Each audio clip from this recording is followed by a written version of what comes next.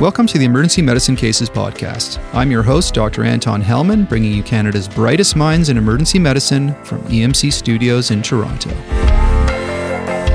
EM Cases is part of SREMI, Schwartz Reisman Emergency Medicine Institute, the nonprofit organization dedicated to improving EM care through research and education.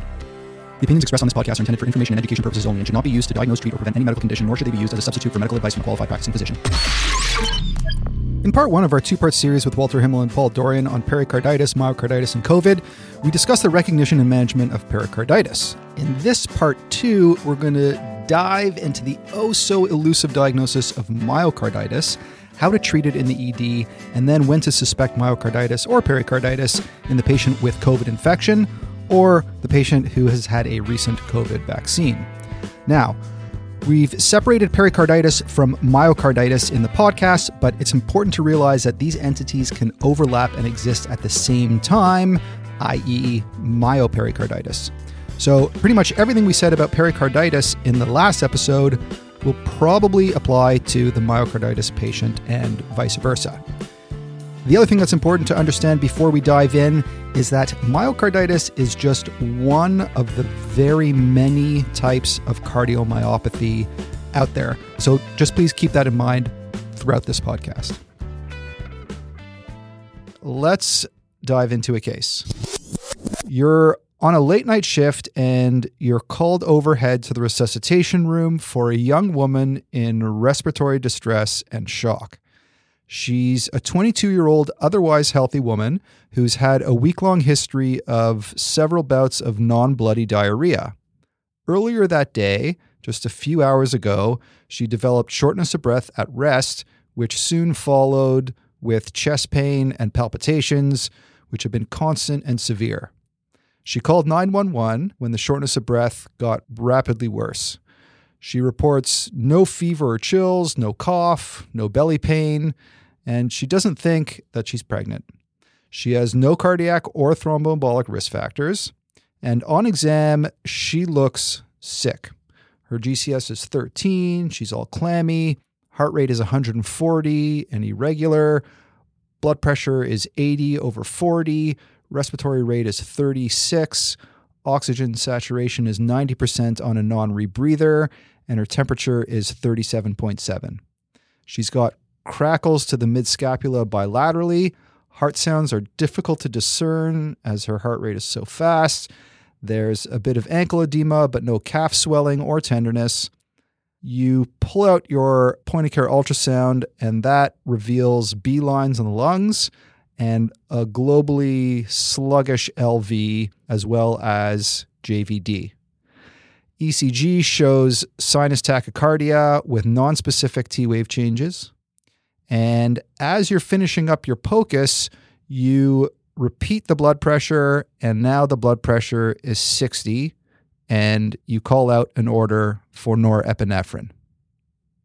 So, Dr. Himmel, what are your sort of general thoughts on this case? This person's in shock. They're about to die any moment from cardiovascular collapse. Differential diagnosis is vast. It could be myocarditis, sepsis, pneumonia, drug-induced, drug withdrawal, hypovolemic, hemorrhagic, bleeding within the abdomen, even in the absence of other symptoms like that. This person's just about to die, and they've got to be stabilized in the next 2 minutes. So I go right to the ABCs. It says the POCUS revealed B lines and a sluggish LV. I'm gathering there was no pericardial effusion present. And I'm going to quickly also look at the abdomen to make sure there's no fluid inside the abdomen. Am I going to give them some fluid? If they look like they're having altered level of consciousness, yeah, I'm going to probably give them 250 cc's of fluid. We're going to have 3 IVs, yes. If I think they're about to collapse, am I going to give them a dose of Levophed or epinephrine, like 10 mics of Levophed? Possibly. Are they probably going to require intubation? Yes. Am I going to be very careful about causing a cardiac arrest during intubation? Yes, I am. So these are all issues I'm thinking about. HELP, 3 IVs, small bolus of fluid, probably some antibiotics, get all the appropriate blood tests, consider having Levophed handy, even a small bolus of 10 mics if they're about to have a cardiovascular collapse, and make sure they're perfusing their brain. That's what's going through my mind right away. I would just add a couple of things here. These patients often go downhill very, very quickly. Many of these patients will require left ventricular assist devices or ECMO. So the quicker you get them into an intensive care unit environment, the better. The challenge with a vasoconstrictor like Levophed only is that if there is substantial left ventricular dysfunction, increasing peripheral resistance will not increase their cardiac output. It may help their blood pressure transiently, but it may actually not help the situation at all. They probably will require positive inotropes. They may require milrinone. They may require epinephrine. So these are very challenging, difficult patients to manage. The probability in this kind of patient that you described of having a life-threatening arrhythmia, generally as presenting as polymorphic ventricular tachycardia, is high. So I think the bottom line is that once you've ruled out hemorrhagic shock, which you have to think about very carefully, from the way you described it, sepsis is certainly less likely. You really want to get them to a location in the hospital where you can treat the most challenging complications. If you're in a community hospital that does not have these kinds of facilities, it's very challenging to stabilize these patients. They can die within a period of 6 hours, and you want to get them into an environment where they can get these advanced kinds of therapies that I mentioned. We're going to talk about myocarditis, and as the name suggests, it's an inflammatory condition of the heart. It's important for us in the ED because a small but significant subset of patients develop dysrhythmias, heart failure, and cardiogenic shock, and sometimes very rapidly, as Dr. Dorian was alluding to. The challenge is that the history and physical are quite nonspecific, and the clinical presentation is highly variable, and patients may have GI or respiratory symptoms from a preceding viral infection, all mixed into their presentation and throw us off. The other challenge is that we're seeing lots of concerned patients who have had a recent COVID vaccine with vague chest pain, or who have mild COVID symptoms with fever and some vague chest pain or shortness of breath or palpitations, and they're really worried about myocarditis. And we need to know which of these patients to work up. The case I presented here is of fulminant myocarditis by definition, which requires inotropic or mechanical circulatory support. Thankfully, this is relatively rare, and most patients with myocarditis present less dramatically. But it's our job to pick up myocarditis before cardiogenic shock sets in. Now, this next question might sound like an easy one, but I can tell you that it ain't.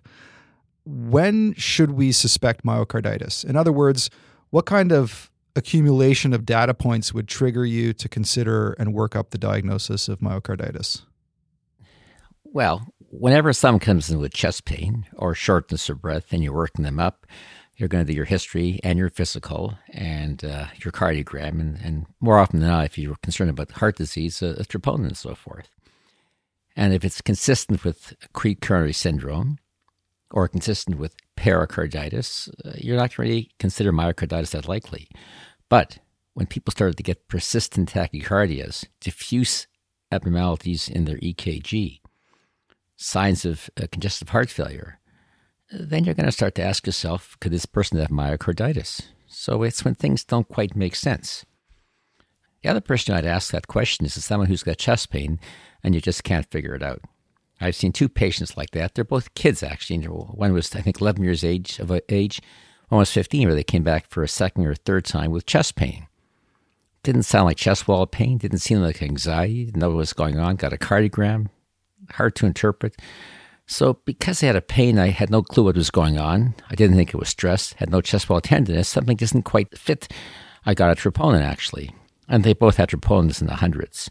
So if things don't fit, I mean, you look at what's common, how sick the person is, if you've got a reasonable explanation, and what your pretest probability is.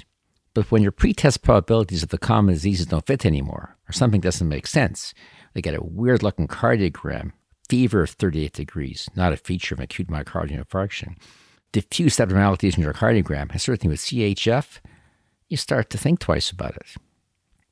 So something just doesn't make sense. Now, of course, much more common than myocarditis is acute coronary syndrome, myocardial infarction, valvular disease? Do you hear a murmur? Endocarditis, do they have a fever? All the other conditions, which are way more common, you have to consider all these things. But if something is missing, something doesn't quite make sense, then you're going to start thinking about myocarditis. Myocarditis almost always will involve inflammation and edema of the heart. The cases that I've seen, even though they're not necessarily life-threatening, virtually invariably have substantial ECG abnormalities. The QRS complexes are typically prolonged or wide. There's typically some degree of ST segment elevation. There's typically diffuse repolarization changes because it's generally myopericarditis.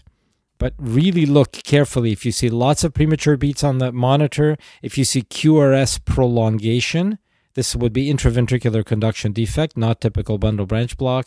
If you see diffuse repolarization changes, if you see ST segment elevation, typically you won't see this with pericarditis, by the way.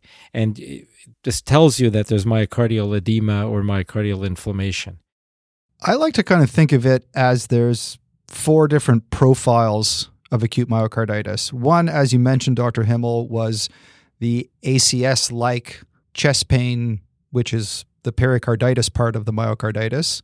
So someone who you're entertaining the diagnosis of ACS and pericarditis, you should be thinking about myocarditis as well if it doesn't fit, if it's not all making sense. Then it's the unexplained or new onset or worsening CHF with no obvious cause. Again, things just aren't fitting. Then there's the unexplained dysrhythmia that they might present with palpitations or syncope, but it's just not fitting into anything. You've ruled other things out. And then lastly is the unexplained cardiogenic shock. So is it fair to say that myocarditis we should think about in, as you say, patients where things aren't fitting into your typical ACS, your typical heart failure, your typical cardiogenic shock, and your typical syncope/dysrhythmias? I think so. It can always be on your mind, but don't jump to premature closure. Don't write off the differential diagnosis. Now, certainly a previously healthy person with a pretest probability of nothing but good health who suddenly ends up in failure or a large heart or a flaccid heart or arrhythmias out of the blue, well, that person got some sort of cardiomyopathy going on. So you want to consider non-ischemic cardiomyopathy, valvular heart disease, pulmonary disease, and now suddenly myocarditis is going higher and higher as a probability. So you have to look at the whole picture, realizing full well you don't want to miss sepsis, pulmonary disease, primary pulmonary hypertension, familial cardiomyopathies, and the whole big spectrum of diseases. So having a broad differential diagnosis is very important here. Now, I'll have the diagnostic criteria in the show notes, but I'll just go over them quickly here. You need 4 things. 1, a newly abnormal ECG, and the abnormality can be anything from an AV block to what Dr. Dorian was describing, a widened QRS, frequent premature beats, could even be VTAC or AFib. Secondly, an elevated trope. Number 3 is imaging. So functional and structural abnormalities on POCUS or echo, or angio or MR, like new unexplained LV dysfunction, for example. And then finally, tissue characterization by cardiac MR, which, of course, we'll rarely be getting in the ED. One nice little clinical parole that I read about was a new onset 3rd-degree heart block that's otherwise unexplained should raise a suspicion for Lyme carditis. So that's a very specific cause of myocarditis is Lyme carditis, which we're seeing more of in Ontario the last couple of years. So I can comment on that. That's absolutely true, but Lyme carditis typically does not involve, heart failure or shock. It's just for some reason, the disorder directly affects the conduction system. So if you see a youngish or otherwise healthy person with complete AV block and it's new in onset, of course, they could have congenital complete AV block. The things you have to think about are Lyme carditis and sarcoidosis. Those are the conditions that predispose otherwise healthy individuals to complete heart block. All right. The other ECG finding that I've read about with myocarditis is sort of an MI mimic. Dr. Himmel, could you comment on focal myocarditis and how the ECG can actually mimic a STEMI?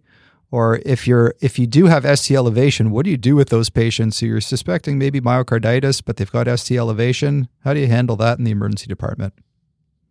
If you've got transmural focal inflammation of a myocardium, it makes sense you could be mimicking an ST elevation infarct. But these people often have pain for hours and hours and hours and hours and hours or days. They've been feeling crappy for a couple of days. So they present a bit differently. But point number one, they don't look well, they have physiological abnormalities, and don't miss an MI or a critical coronary artery disease. Don't jump to conclusions too quickly. Okay, similar to pericarditis is you want to really rule out an MI before you go down that pericarditis route. Same thing with myocarditis. Keep them open mind. Yeah, okay. And for the ECG, again, VPBs that are unexplained are quite common. Non-specific ST changes are quite common. Remember that a normal ECG should not exclude the diagnosis of myocarditis, just like in pericarditis. And you'll be really smart if you see a patient with, say, a recent bullseye rash in the summertime and a new onset of third-degree heart block, and you nail the diagnosis of Lyme carditis. I've been looking for it for years. Let's talk about blood work and myocarditis. What are the test characteristics of troponin, of CRP, and of BNP in the diagnosis of myocarditis, and how should we apply those tests clinically? What we're most interested really in the emergency department is ruling out myocarditis. So, for example, if the trop and CRP are normal, can we safely assume that they don't have myocarditis? So, Dr. Himmel, what are the test characteristics of those three tests? Well, like all diseases, myocarditis can vary from hardly there to very minimal to pretty bad to horrible. So let's start with that. There's a spectrum of disease.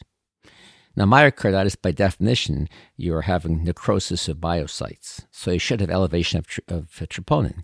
But I guess early on, troponin may be normal. Sensitivity has been reported at 80%. So does a normal troponin rule out myocarditis? Well, it certainly rules out horrible myocarditis, but it doesn't rule out myocarditis. So I would say sensitivity of 80% early on for the entire spectrum of myocarditis. How about CRP? Not as useful in myocarditis as would be in pericarditis. For some reason, not as useful at all. So I would get it, but I don't think it's very helpful at all. So the test characteristics they're helpful. The sensitivity is way, way less than 100%. The cardiogram is more helpful. The history is more helpful. The symptoms are more helpful.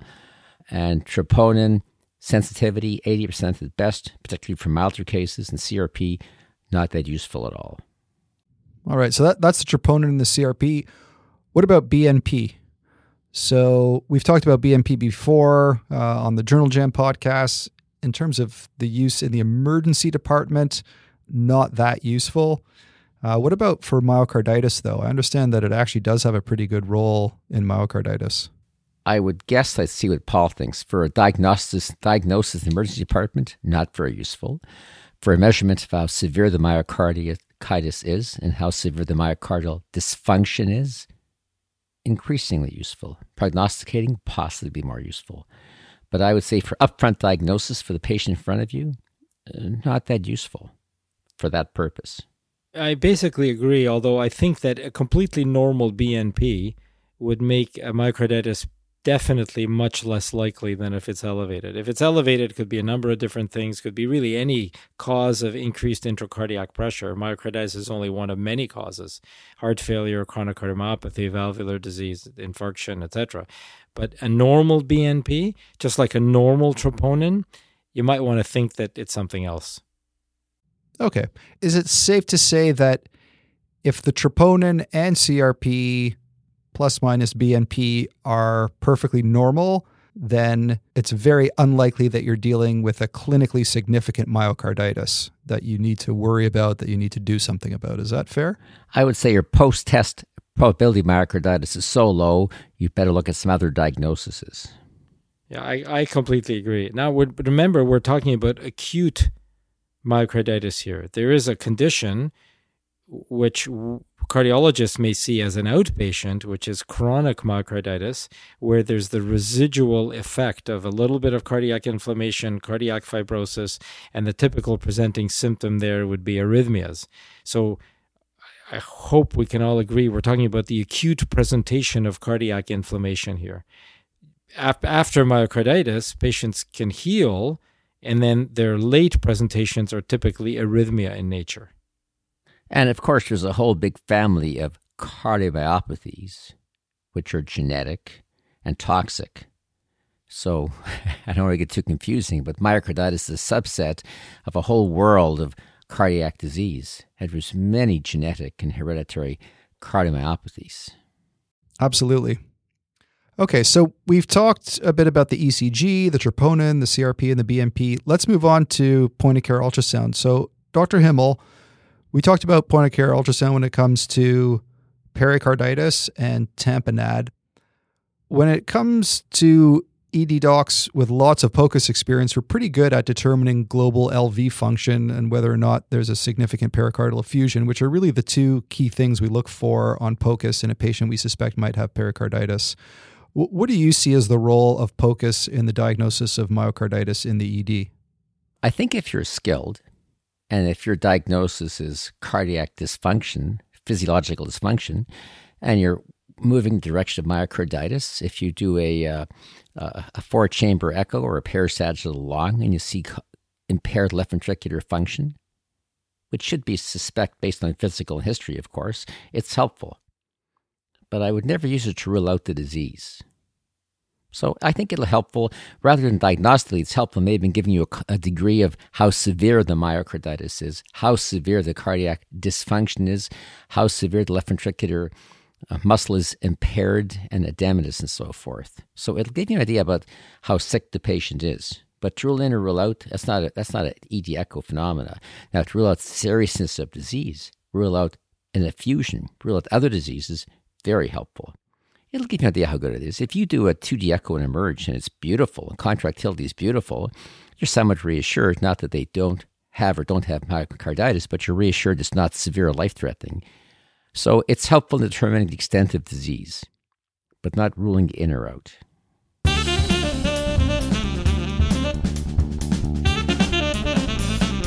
Now for our advertising segment brought to you by Metricade, the amazing scheduling system. Metricade can actually predict what the average physician-to-time assessment will be any given day by looking at the physician lineup. You know, some of my colleagues see 2 patients an hour, some see 3 or 4 or 5 patients an hour. If your group wants, Metricade will build the schedule based on this information as well as what shifts everyone prefers to work, creating a lineup that can handle the inflow of patients hour by hour. Best of all, the schedule still feels like self-scheduling rather than a performance algorithm. All right, so it's time to talk about treatment of myocarditis. I'll refer our listeners to our recent episodes on heart failure and cardiogenic shock for treating the patient with myocarditis who's in heart failure. But I'd like to discuss some of the other aspects of treatment. Dr. Himmel, what do we need to think about in our ED management of the patient that we suspect might have myocarditis besides the usual CHF plus minus cardiogenic shock? What goes through your mind when you're resuscitating these patients? The treatment of myocarditis is supportive. It's a treatment of the complications. If myocarditis has congestive heart failure, you treat the heart failure. If the person with myocarditis has arrhythmias, you may treat the arrhythmias. If they have a fever, you treat the fever. It's primarily supportive. It's not anti-inflammatories, and it's not prednisone, and it's not colchicine. Now, the incidence of acute cardiogenic shock from acute fulminant myocarditis is extraordinarily rare. There you will basically treat a shock with hypotension in the way that you've discussed on previous podcasts. The other thing I might say is that people who have severe sepsis often, especially if they're elderly, will have diffuse EKG abnormalities because of the sepsis. They'll often have stress troponitis. And when you see a person who's ill with troponitis and with abnormalities of their EKG, just don't jump to myocarditis too quickly. They can still have sepsis and other conditions. So keep a broad view. The treatment of myocarditis, treatment of complications, and early referral for an opinion. All right. So suffice to say that treatment is supportive. We're going to treat the heart failure like we would treat heart failure normally. We'll treat the cardiogenic shock the way we would treat cardiogenic shock. We'll treat the dysrhythmias the way we treat the dysrhythmias. And the important thing is to get help early, get these patients to the ICU, the ones that are really sick.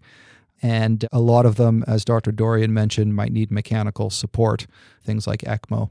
And just remember in the back of your mind that not all non-ischemic cardiomyopathy is myocarditis. There's many other causes of non-ischemic cardiomyopathy. In fact, many cases of acute myocarditis do not have a large heart early on. They have edema of the myocardium, but not necessarily a huge dilated heart. If a patient has a huge dilated heart, it's less likely to be acute myocarditis in the first couple of days, and more likely to be a non-ischemic cardiomyopathy. So keep a broad-based approach to things. Absolutely. So long differential of cardiomyopathy, myocarditis is just one of those things. So any of these sick patients are going to be admitted to hospital, but my understanding is that there's actually quite a big subset of patients with myocarditis who have very mild myocarditis. Dr. Dorian, we've been talking about these really sick ones. Can you review for us the prognosis of myocarditis in general and some of the factors that might worsen the prognosis? You know, it's a great question. I think we don't know very much about the acute presentation of mild myocarditis because most of those patients don't end up in a hospital. We find out in retrospect. So in the kind of practice that I have frequently see relatively young, healthy individuals who present typically with either fatigue or arrhythmias, typically ventricular premature beats or non-sustained ventricular tachycardia. They get an echocardiogram. It's found that they have some mild degree of LV dysfunction. Of course, we then never know if this is the first onset of a familial dilated cardiomyopathy or the sequelae of a viral myocarditis. And this is a sort of a subacute presentation typically. They don't necessarily end up in an emerge. And then what we then see on cardiac MRI is cardiac fibrosis with some inflammation. This is what has been described in COVID infection as well as post-COVID vaccine. And these individuals, the late sequelae typically are not heart failure, but they're cardiac arrhythmias, ventricular arrhythmias, either ventricular tachycardia, and as we just heard, frequently related to exercise. So somebody during exercise develops palpitations or documented ventricular arrhythmias during, not after exercise. That's typically a big worry that they have subacute or chronic myocarditis. Acute myocarditis, it's hard to imagine that it would be completely asymptomatic. It's possible. Let's talk now about the so controversial and interesting topic of COVID infection, COVID mRNA vaccination, and myopericarditis. We'd really be amiss not to talk about the relationship between these things. So we know the topic's been all over the news and social media for the last year or so. There's a lot of confusing data out there, and I'll actually refer our listeners to the excellent podcast at Foamcast, where they do a deep dive into the data of the relationship between COVID and myocarditis. Dr. Himmel, though, could you just give our listeners some numbers when it comes to the risk of pericarditis and myocarditis after an mRNA vaccine for COVID and during a COVID infection compared to the baseline prevalence of pericarditis and myocarditis? These numbers are very hard to come to. So I've looked at many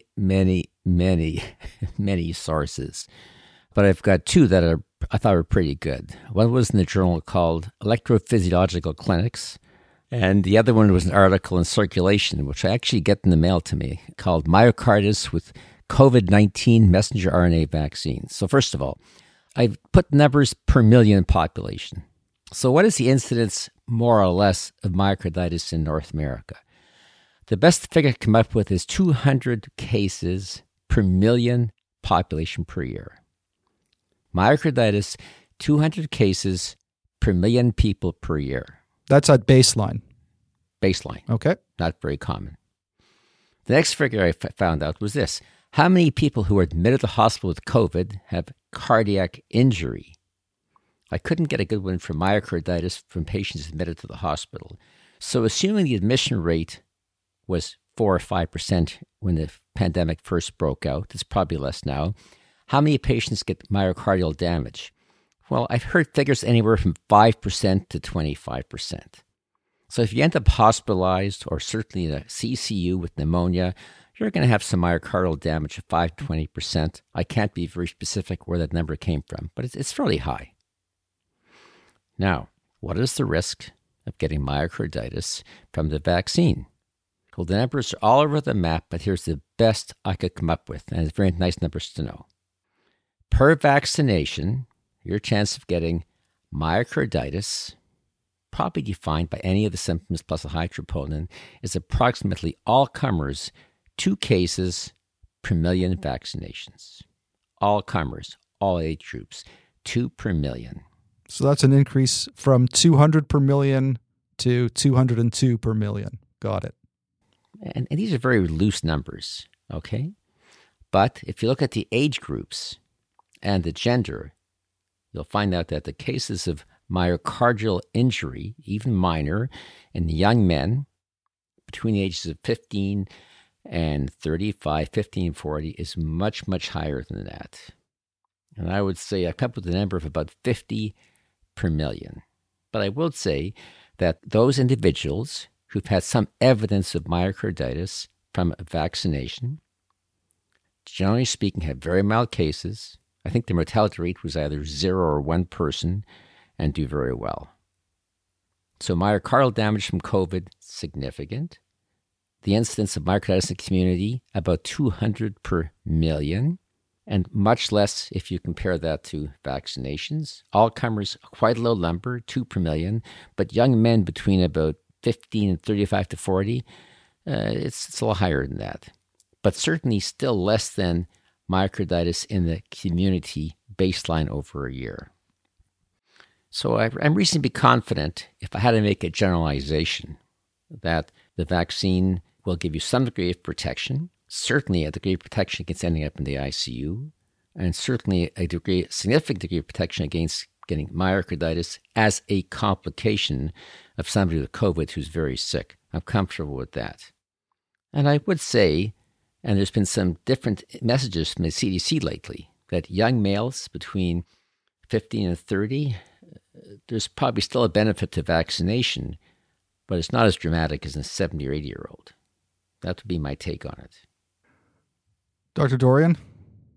I agree with all of that. I would just offer sort of an additional perspective. I think there's 2 separate issues that we are confronted with as caregivers. This is true for emerge docs, cardiologists, everybody else. One is the question of what is the risk of an adverse event on the heart from the vaccine versus adverse event on the heart from the COVID disorder to begin with. A separate question, which I'll come back to, a separate question is if you're a doctor in the emergency room and you're confronted with a young, previously healthy patient who's recently had a vaccine and now comes to you and says, I got chest pain, how do you approach that particular issue? So those are 2 totally different scenarios. So let's talk about the first scenario, just to reiterate. In populations other than males between the ages roughly about 15 and 30, the incidence of vaccine-related cardiac consequences, myocarditis, pericarditis, is unbelievably low, and it should absolutely not deter us from recommending a vaccine to any such individual. And by the way, the probability of this, at least the case reports that have been done in North America, definitely higher in males, higher after the second vaccine than the first vaccine, almost entirely related to messenger RNA, the mRNA vaccines. The reports, of course, are dependent on either spontaneous reporting, which we know is incomplete and subject to bias, or reporting based on administrative databases where there may be less bias, but it's also less complete. The argument has been made that males between the ages of 15 and 30, the risk of vaccine-induced myocarditis or pericarditis is very low but not trivial. The risk of serious consequences of COVID infection is also very small. So some reasonable individuals have said that the risk-benefit ratio is not so clear. Now, my personal opinion is that we have to look at the consequences of COVID versus the consequences of vaccine-induced myopericarditis. And here, the data, in my mind, clearly is on the side of the benefit of vaccination, even in the highest group patients, which is young men after the second dose of Moderna, let's say. And the reason is that in all cases ever reported, to my knowledge, except I think for 2, there has been complete recovery. Sometimes the patients are quite sick. Most of the time they're not. It's mild. But there's been complete recovery with treatment from vaccine-related myocarditis or pericarditis. On the other hand, infrequent as it is, a COVID infection, even with the most recent variant, particularly in unvaccinated, but even vaccinated people, the consequences of COVID infection are not trivial. These patients are actually sicker than the patients with myocarditis, even with outpatient COVID, and they can get long-term symptoms following the COVID. You know, systemic illness, flu-like illness, they give it to other people. They may have long COVID. We don't have to belabor all of these things. So in my opinion, the very small probability, albeit, of long-term sequelae from COVID infection are much greater than the long-term sequelae of vaccine-related myopericarditis. So to my mind, the equation is very straightforward.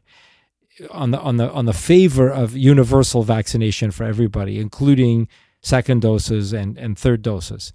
Now, let's get to what to do in the emergency department if a young patient comes in with chest discomfort and they've recently had a vaccine. The peak presentation of symptomatic involvement from the vaccine is going to be sometime between approximately 5 to 15 days following the vaccine. If now it's 2 months following the vaccine, then it's most unlikely to be vaccine-related. If it's 6 hours following the vaccine, it's most unlikely to be vaccine-related. Most of these patients have an excellent prognosis, do not require hospital admission. The typical tests we would do is we don't necessarily do an echocardiogram unless there's lingering symptoms. It's a careful history, an electrocardiogram, and troponin. And if the electrocardiogram is perfectly normal, the troponin is negative, and the patient is only minimally symptomatic or mildly symptomatic, I would just make sure that they get followed up, but they don't necessarily need hospital admissions. In many situations, because of concern on the part of the doctors, the patients get admitted, and the vast majority recover within 2 or 3 days. They come into hospital, but they have no complications. They do not require specific treatment except for anti-inflammatories, or just painkillers, and they get better within a couple of days. A tiny minority, on the order of a few percent at most, will require prolonged hospitalization or coronary care unit hospitalization or supportive therapies because of vaccine-induced myocarditis. And there's a handful. Some people might find this alarming, but it's actually a handful of 3, 4, 5, 10 cases worldwide. We're talking worldwide, and hundreds of millions of people getting vaccinations where the patients were in life-threatening situation, had to go on ECMO, had to go on circulatory support, etc. These are extremely unusual complications of vaccine-related myocarditis. Yeah, I totally agree. You know, I hate to be dogmatic, and we're living in a very polarized world, but I'm quite comfortable telling people this vaccine is a wise thing to get. And your chance of being hit by lightning and being killed in Canada is 1 per million. 30 electrical lightning deaths per year, 30 million people. That's more likely than getting seriously ill with myocarditis from the COVID vaccine. So I'm pretty comfortable. That pretty much says it all. That notwithstanding, do not go out in a lightning storm and hold up a wine iron aloft over your head in a field. Bad idea. I actually tried that. I'm still here. All right. That was very excellently argued, Dr. Dorion, and presented. I am personally convinced. Dr. Himmel, anything to add in terms of who you work up for pericarditis or myocarditis who has had a recent mRNA COVID vaccine, say within 5 to 15 days, where they're in that window that it could be myocarditis? Who do you work up, who you don't? I mean, I've personally seen dozens of patients over the pandemic who come into the emergency department with a tiny bit of vague chest pain or a little bit of palpitations or transient shortness of breath a few days after their vaccine. Lots of these patients, and they're all really worried. Do you have any tips there? Yes, I have two diametrically different answers to that question. If I want to take a hardcore approach, and I do not consider a person's feelings about things, I would look at them, and if they haven't got a fever and they haven't got tachycardia and their cardiogram is normal, I might leave it at that. That would be one approach. Do I do that? No, I'll be quite frank what I actually do. First of all, I examine the patient and get a proper history so that if they listen to and heard. Then I will get a cardiogram. Then I will tell them more or less a summary of what we've discussed. And if I detect any hint of anxiety, any hint of negativity, I'll get a troponin because reassurance is extremely important. And I've always had normal troponin and the patient's reassured. And I think if that's going to play a major element of reassurance in someone who needs it, I will do a troponin. Before I get the test, I'll tell them what the odds are, what their probabilities are, what the safety issues are, and then I will get a troponin. So I take the person's needs into account. From a hard, large physiological approach, if their symptoms aren't concerning and they don't have an arrhythmia, they're not short of breath, and they're not fatigued, and their cardiogram is normal, the chance they have myocarditis is close to zero. So that's a pretest prevalence low enough. And if they have a slight fever, it's still low. If they have an abnormal cardiogram, well, then I'm going to get a troponin. So I will tend to get troponins, unless it's somebody who's easily reassured and I'm comfortable with. Yep. I do the pretty much exact same thing, Dr. Himmel. So it sounds like all three of us are pretty much on the same page there in terms of who we're going to work up and how we're going to work them up. I think that's all fair. I welcome any other opinions on the EM Cases website where we're posting this. Any last comments about myocarditis, the approach to myocarditis, the treatment of myocarditis, and the relationship between myocarditis and COVID? Anything else to add before we do a review? Don't minimize your ability to judge the difference between a patient who's perfectly fine and worried and a patient who looks sick. Yeah. People with myocarditis just do not look well. Resist the urge to premature closure. Keep an open mind. Realize that sepsis, coronary artery disease, ischemic cardiomyopathy are way commoner than myocarditis. And also realize that stress ischemia and septic shock will give you a high troponin and abnormal cardiogram. Most people with myocarditis don't look well, and palpitations with exertion, shortness of breath with exertion, shortness of breath and palpitations with fever in people previously well, that's when you start thinking about myocarditis.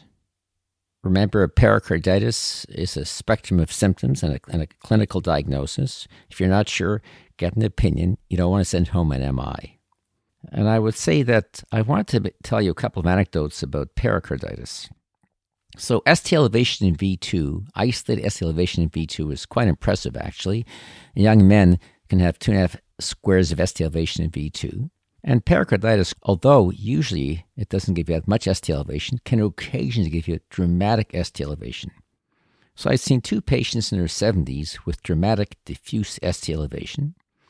And I've seen a couple of patients in their 40s with ST elevation in V2. And the guy in V2 looked like a standard V2 elevation. And the person in their 70s with diffuse ST elevation looked like pericarditis.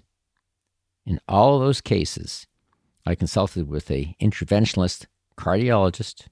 In all those cases, the cardiologist agreed with me it was probably pericarditis or typical ST elevation in V2. In all those cases, the patients had an angiogram. And in all those cases, the angiogram was normal. So even interventionalists and world-class specialists live with a degree of uncertainty. So just be careful, and I would never be timid about saying, I'm sure it's pericarditis, but I would like your opinion anyways. Because another experience I wasn't going to talk about, but bring up right now, about 12 years ago, I had a patient who had chest pain, worse with exertion. And they had some ST elevation, and I thought it was probably an MI. And I gave them aspirin, clopidogrel, and anticoagulant. And of course, they had pericarditis and ended up with a pericardial window. So I wouldn't be overly confident. I always think about that graph that plots knowledge versus confidence. When your knowledge is low, you're not very confident. When your knowledge is average, you're very confident. And when knowledge is amazing, you're confident, but not as confident as you once were. There's always room for humility. That's what I've learned. And with myocarditis, there's always room for humility. I can totally relate, and that's a wonderful way to end the podcast. So thank you very much, Dr. Himmel and Dr. Dorian. That was a great time.